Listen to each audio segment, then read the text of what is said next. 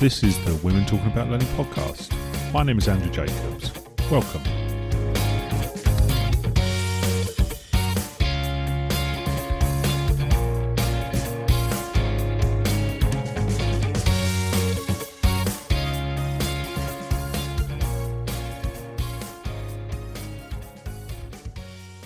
Hello everyone, and welcome to this episode, the Misogyny One, of the Women Talking About Learning podcast.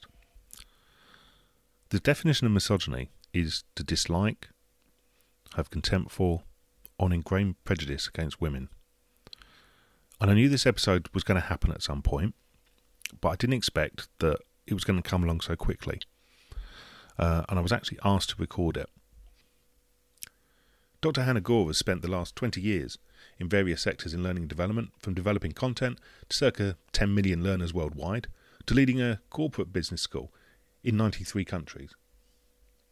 In 2020, she launched the Canonbury Consultancy Group to aid organisations in the rapid development of their L&D provision as a result of COVID-19. She's smart, cool, a great person to speak with, and someone who I consider to be a friend. Our second guest today is Laurie Niles Hoffman. She's the co-founder of Niles Nolan and is an EdTech learning strategist and advises companies on large-scale learning transformations. She's influential and is a voice to be listened to on topics that range from data analysis to target operating models, L&D functions and skills analyses. This episode was recorded at the end of October 2020 via Zoom and before we locked down for the second time in the UK. This is Women Talking About Learning. This is Hannah and Laurie talking about misogyny. Hello, Hannah. Hi, Laurie. How are you? I'm very well, thank you. How's your day going across the pond? Yeah, it's going pretty well. I can't complain. It's not too bad. But I'm looking forward to talking to you today. And it's probably actually our first time that we've actually sat down and had a good chat. So this should be quite a good episode, I think. I would agree. I mean, we've done presenting together, but it's always been sort of on stage, microphone off, and running off someplace else. So yeah, I'm really looking forward. Sits in the night. Exactly. So where to begin? I think that's the burning question, really. So today we're talking about misogyny in L&D, which is a tough subject, I think, and I think one that is multifaceted and has so many layers to it. Because for me, there's obvious misogyny. Yeah. And you and I have both experienced that in our lives. Yeah. But I also think there's what I call passive misogyny, where things happen and certain genders are favoured more than others. And it's done in such a way that it doesn't feel like a direct hit to you. But at the same time, it is. So I think there's so many different layers to this that it will be quite a conversation. You know what, though? Let's start with the passive, because I think it's very easy to call out the blatant, and you see it and it's there and it's so obvious. But I think the passive is really what does the most damage. So I'd love to hear some of your experiences with that. Yeah, well, I've been in L&D 20 years, so quite some time. And during that time, I've been public and private sector. And I have been in the corporate world for quite a few years. But for me, passive misogyny came in a number of different ways. The most obvious for me, and has happened several times, is when I've gone for a promotion. And I've got my years experience behind me. I'm quite well qualified. I'm up to doctorate level in what I do. And I've been passed over for somebody who's less qualified with less years experience that happens to be a man.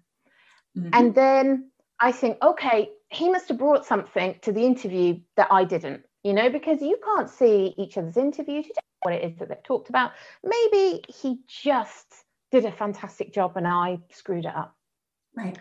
But it's when your boss comes to you and says, he's starting on Monday, you need to train him, where I have the problem. And I think that is a passive form of misogyny, because having to train somebody who's less experienced and less qualified than you and is a man is really hard. And you think, yes, I've got to do a good job of this, and my boss can see how good I am and how, I'm still a good team player, and you're there bringing this person up to speed in doing all the things that you would have done if you had got the role. And you're trying to give them little pointers and saying, if it was me, I'd do this. And, oh, you need to talk to this person in this way, they're this kind of stakeholder. And you end up hand-holding them for a good 6 months or so. And then they get the praise for it. And you think, why am I here? And that's happened to me a few times now. Or I've found out that somebody who's been in an identical role to me for a less number of years and is less experienced and less qualified is paid more than me. And I found that out on a couple of occasions, because I think we're told, or we're kind of not told, it's like a secret. We don't talk about our salary. We never talk about our salary. And the reason why is because they don't want us all to know what it is that we're all learning, because, there are gaps. And I've worked for companies where there are pay spines, and you assume that you're all being treated in the same way, where the reality is that, again, somebody is getting paid more than you, and you're sitting there going, hold on, I'm doing a great job.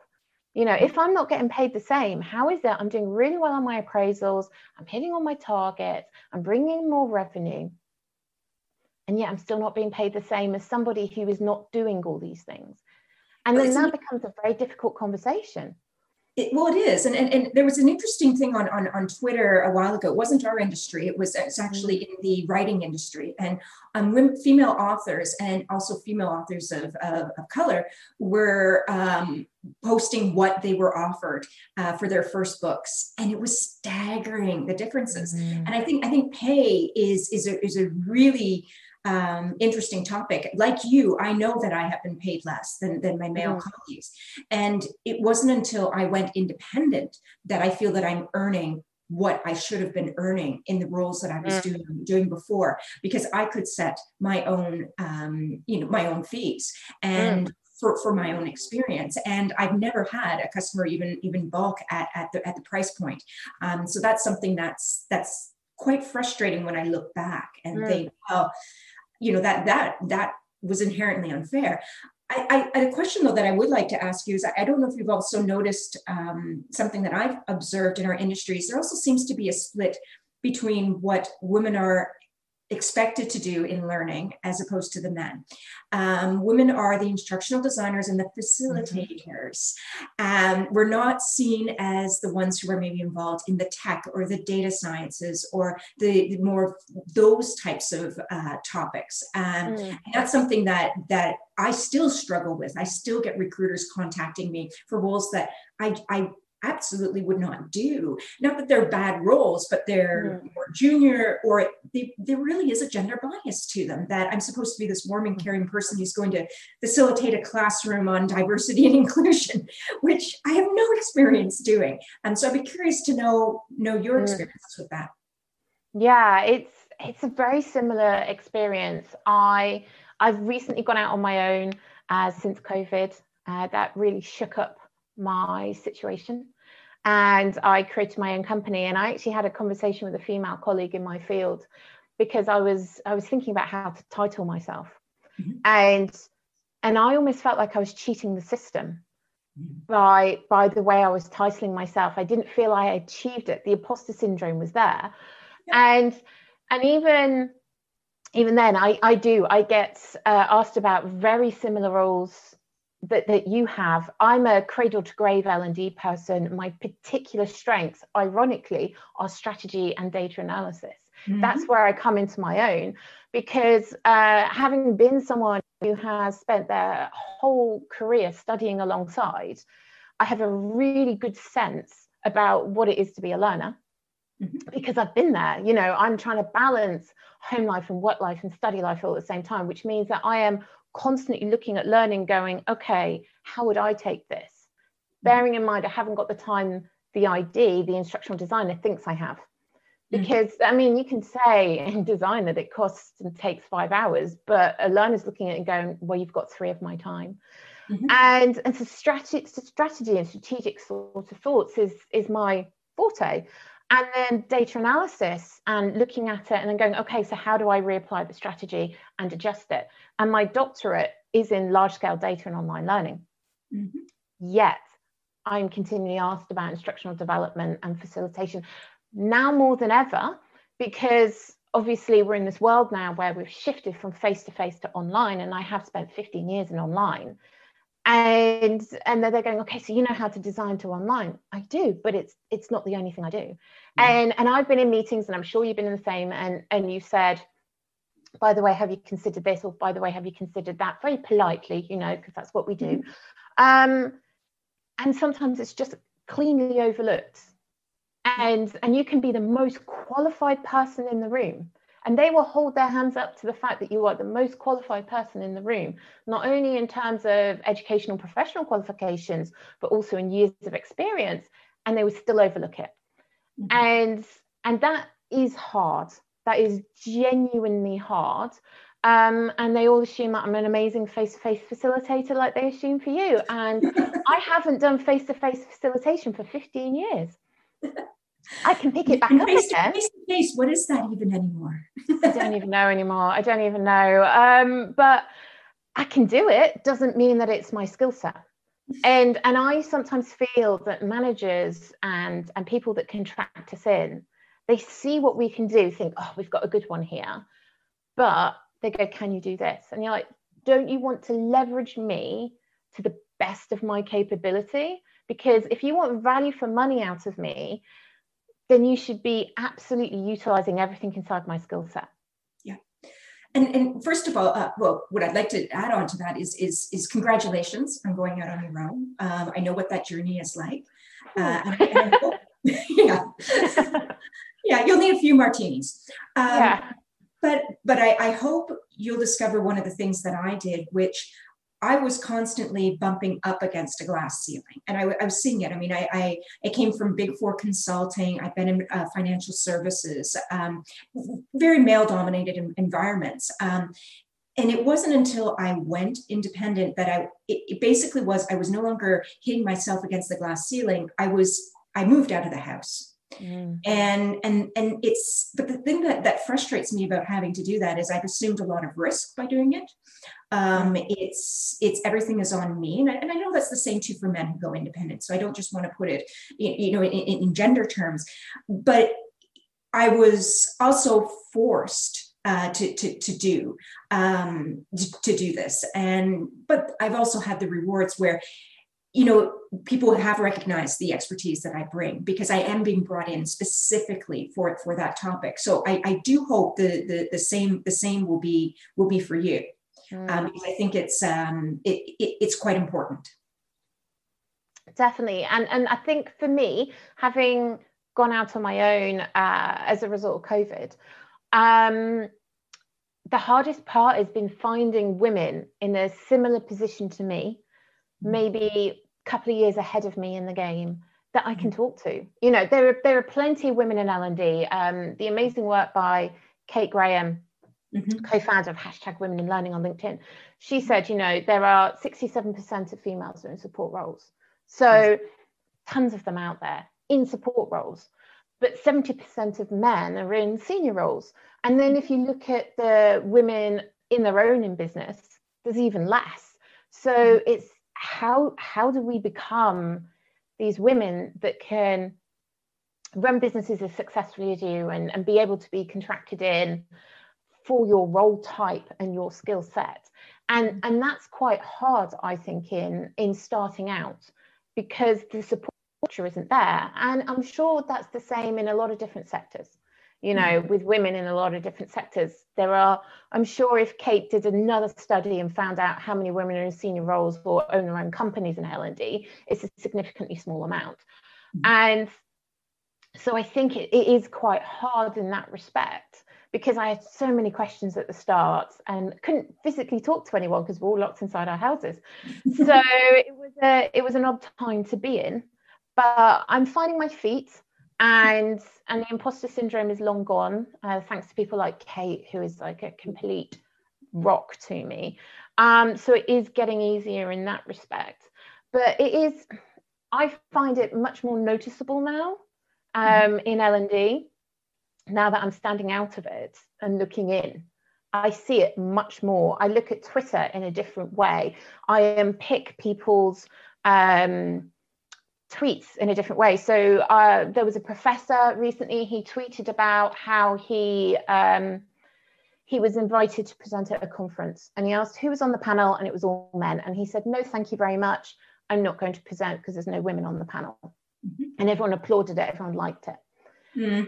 And I replied and I said, that's lovely, but women aren't going to get into the room until you leverage yourself for a woman. So whilst it's great that you say, no, there are no women on the panel, they're going to find a guy that's going to say yes and still not put a woman on the panel. What you will say is, yes, but I'm going to suggest these women, and I suggest that you also take a woman onto the panel. Otherwise, I will not do it. And start to open up, because these people don't know we exist. He didn't even reply to my tweet. And I sat there and thought, is it signaling or was it true feminism? Because if it was true feminism, he should have said, that's a very interesting viewpoint. I had not considered that. And that's an interesting point, because this is something that I've been struggling with is the speaker circuit and whatnot. Because there are times where I know I'm being invited because I'm a woman. And I know that I'm being invited because I have a social media presence. And I know that, LinkedIn, I can do a post on LinkedIn and it can get 40,000 views. And am I being commoditized? And so there are things that I've actually turned down, even though I would have been the woman on the panel, but because what I'm really being used for is signaling that we're a great company who embraces women. If you want to embrace women, hire them. Don't ask them to do a webinar for free, or don't ask them to do a post on your behalf that's, going to signal that you're a diverse and embracing employer when you aren't. And that's something that I really, really have struggled with. And there have actually been, as I said, ones that I've turned down, or I've also turned down because I know some of the men on the panel, speaking of tweets, have said some very unsavory things about women. And I thought, why am I going to put myself in that lion's den? And that's a really tough one. And I see this also too with, some companies who, International Women's Day, which is the one that kills me, where all of a sudden in February, my inbox is filled and they all want me to talk about data because I represent that one woman, even though there's a lot of us like yourself. They come to me and they, can you do a post, or can we use your image? I'm like, if you didn't talk to me the 364 other days of the year, I am not going to do this now. And that's something that I'm finding is frustrating. And while we're on the topic of Twitter, should we talk about what even brought us here today? Yeah, why not? I want to go deep. Go for it. Well, what brought us here was a tweet that we noticed by somebody who's prominent in the industry that was, I would say, and I don't think it's an interpretation, was pretty misogynistic. And, we called it out and we got blocked. It's tough because you worry, should I call these things out, or do I be quiet and be good about it and tolerant? And then I still will have access to that forum. Yeah. I think it's exceptionally hard when so many men are at the top that you spend so much of your time being full of tact and diplomacy, and where you see things that just aren't right, and then you do that debate where you go, should I wade in? Especially somewhere like Twitter, where it's really public. Or LinkedIn, and I've seen it on LinkedIn a few times, and Facebook, even Instagram, and I'm like, hold on a minute here. Sometimes it's just not considered, that they haven't considered it. And again, we're back to that problem of on panels, in conferences, it's tokenism. So many women in L&D, and you can't fill half of the speaker slots with women, or we're all in plenary sessions. I don't know if you've noticed this, but rarely are we the keynotes, but we're always in the plenaries. And we do a nice parallel session where you have to pick between what are fantastic speakers, I don't know, because we go to the same conference circuit. So you're looking at the conference guide and you're sitting there and you're going, God, I have to pick between what is fundamentally brilliant work by two different women, and I have to make a decision. Well, surely that should be in a higher up slot. Well, it's just that session. But they're filled by men. And I've sometimes sat in sessions and I've gone, what am I getting out of this? Is this even useful? And then I'm going to a parallel session and I'm hearing about what's happening on the other side through to Twitter. And I'm thinking, God, I wish I was in both of them. Right. And so I see it often. And I think we're, as an industry, falling foul of tokenism and signaling. And I think some of it is unconscious. I'm not condoning it. I'm just explaining it. I think some of it is unconscious, but if we wade in to correct, we're always seen as the angry woman, you know, the Hillary Clinton, the not passionate but angry kind of thing. The B word. And I find that hard to deal with, because if a man does it, he's passionate. And I've had it in so many different occasions where I've had to seriously hold my tongue because I don't want to come across as a character that I'm not. Yeah. And that's really hard. It is. It's a really hard thing, because you want to express what you're thinking, and even to raise your voice. You know, the descriptions of you're shrill, you're harsh, and it's very, very interesting. You know, what was the difference between being assertive and not being seen as aggressive? One thing I have to say that I'm actually really loving about COVID, which I never thought I would say, is so I'm short. I'm 5'2". I joke on my passport that I'm 5'4", but they know I'm lying. And I'm small, and that even in and of itself would be, if I went into a boardroom, you know, to occupy that first seat, or to where you sit and where you how you present yourself.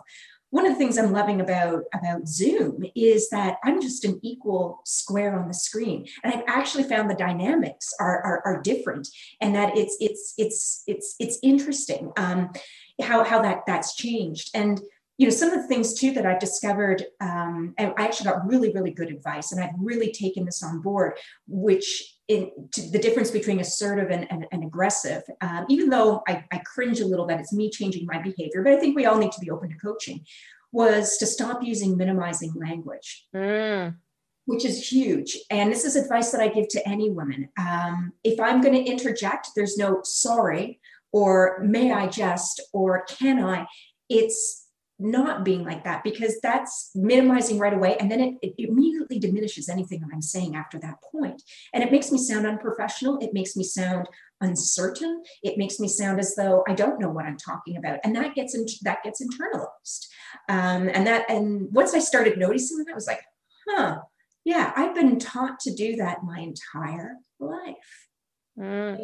I don't use it very often. I think largely because I've worked in such male-dominated industries that I've picked up their pattern of behavior. But it's actually worked against me sometimes, because when I worked for a previous organization, and I used to work for a lovely director, he was absolutely fantastic, but in my appraisal he said, do you know, sometimes I find you uncomfortable? I was like, oh God, okay. And he said, because you always say yes to everything with such confidence. And then I think, can she actually do it? And I said, which would you prefer I do? Say, yes, I'm going to get that done for you, and then work out how I'm going to do it afterwards.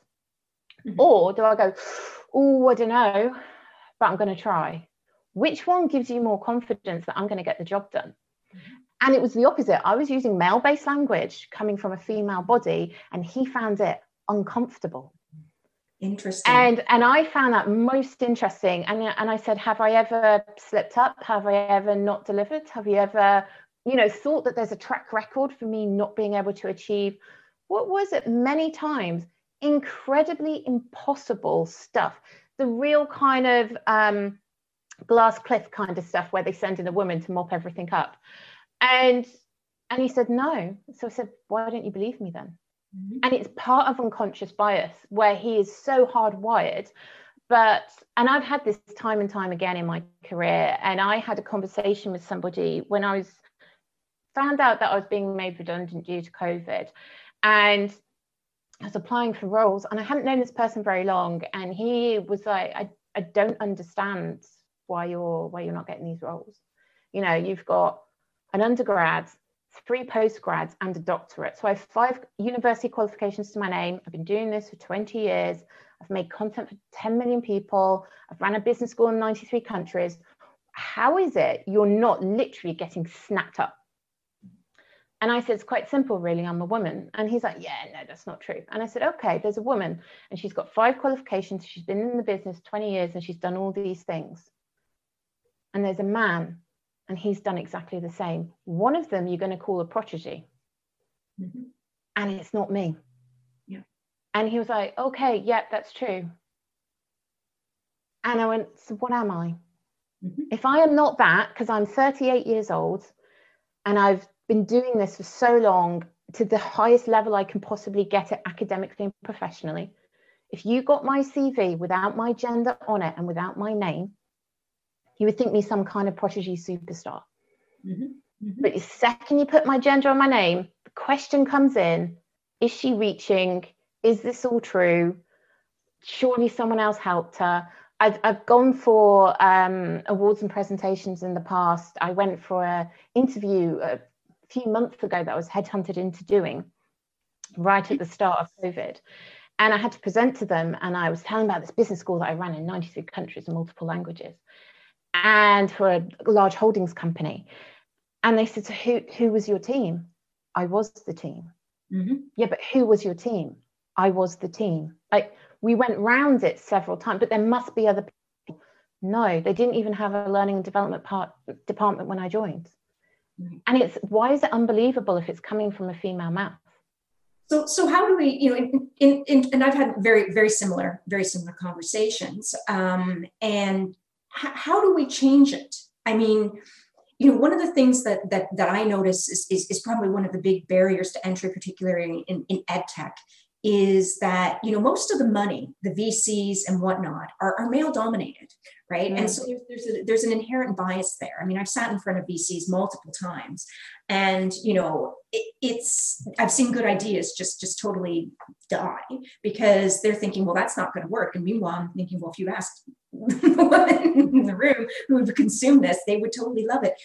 I mean, to me, that's one of the places that needs to change, where we need to get that shift. I'd love to see more women in VC, or I'd love to actually see more diversity in general in VC, because I think that's at the root of it. That's where all of our tools are coming from. That's where all of our, ideas and thought leadership is coming from. I'm putting that in quotations. You can't see that in a podcast, which is probably not the best way of doing that. But that's where the money is, and that's where it sits.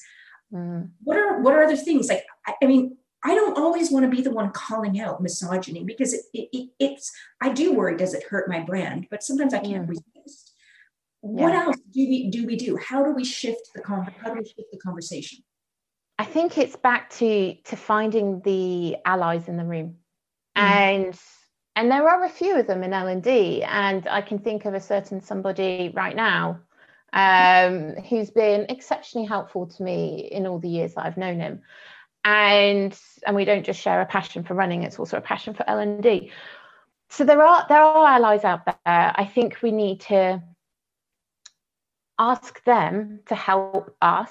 I'm not looking for a male savior. There's a massive difference, I think, between saviors and allies. I'm not looking for a male savior. I'm not asking someone to open up a door for me.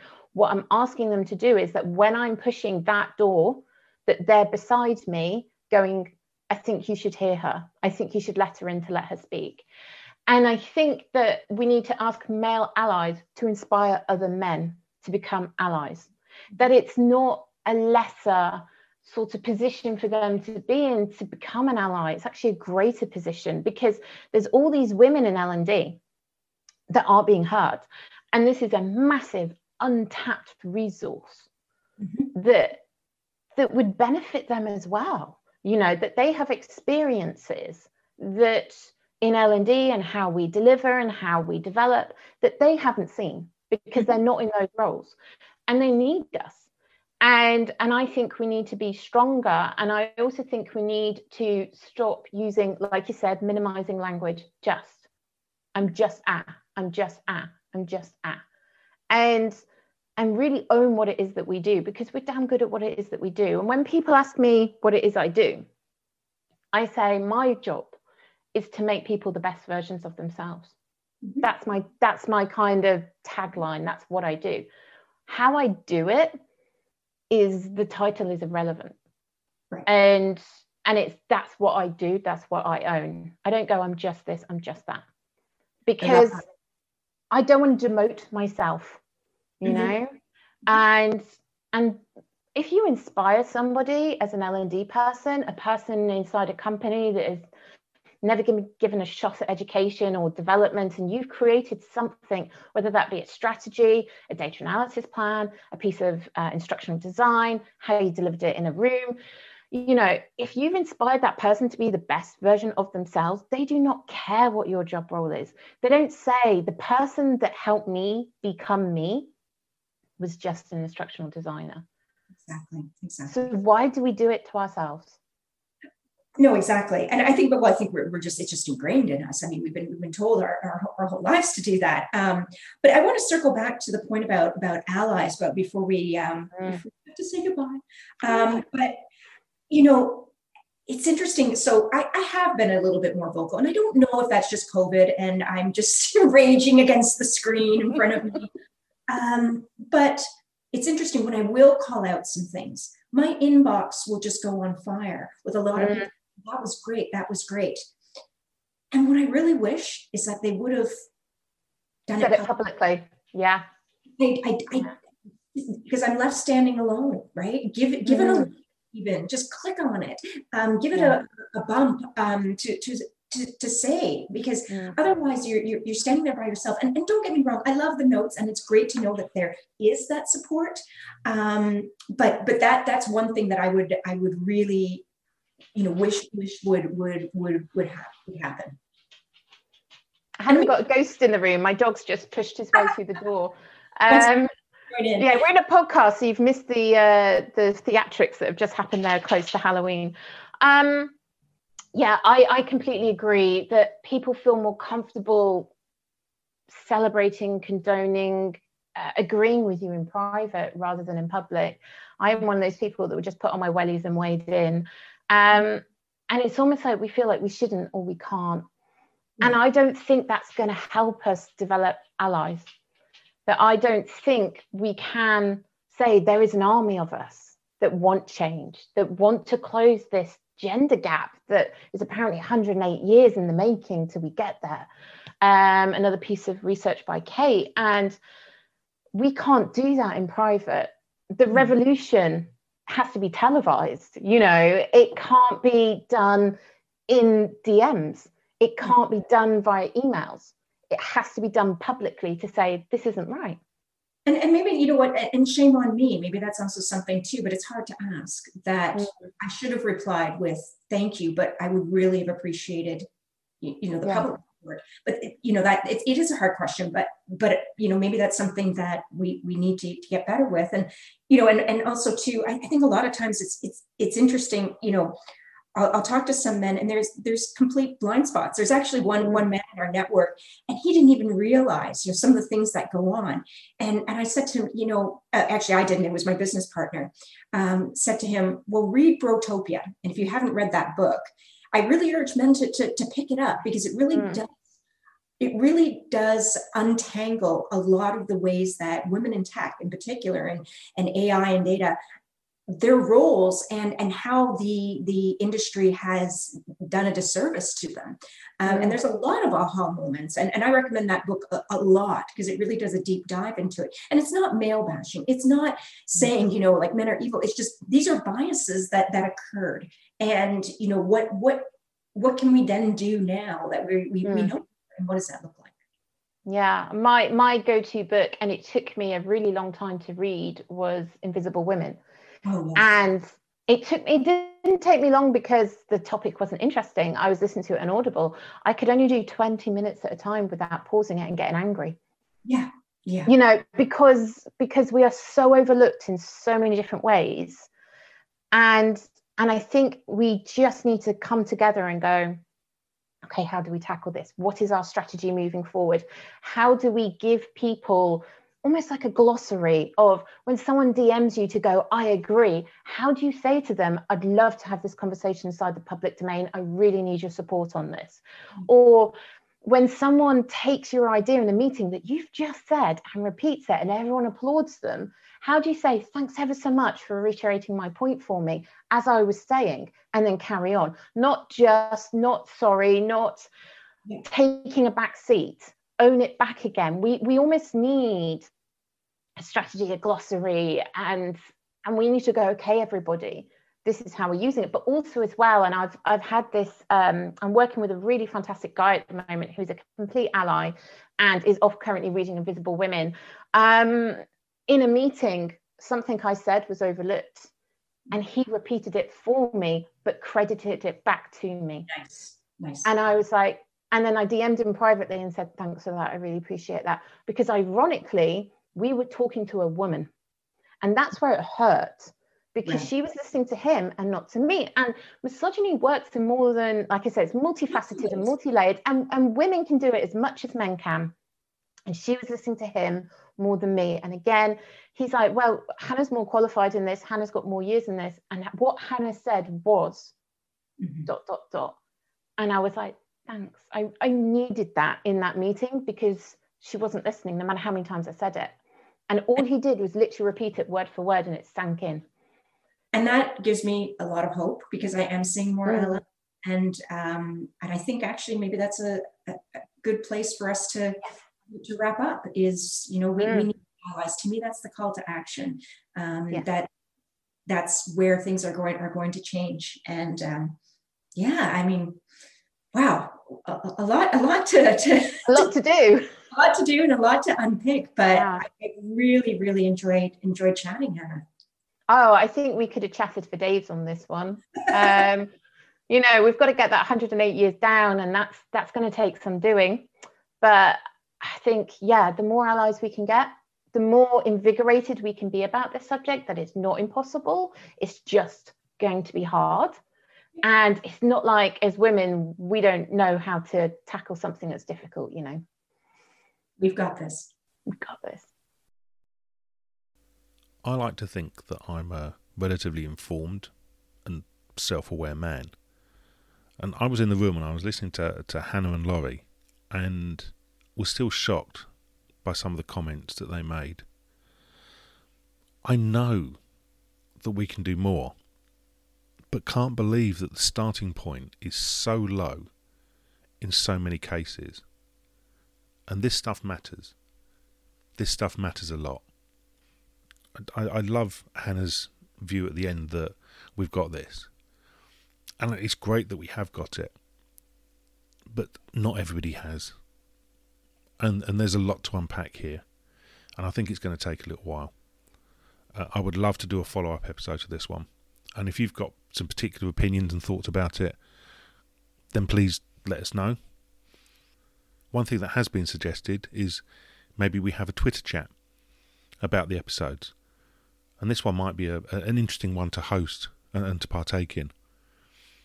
If you'd like to be involved, please let us know, and we'll make the arrangements for it.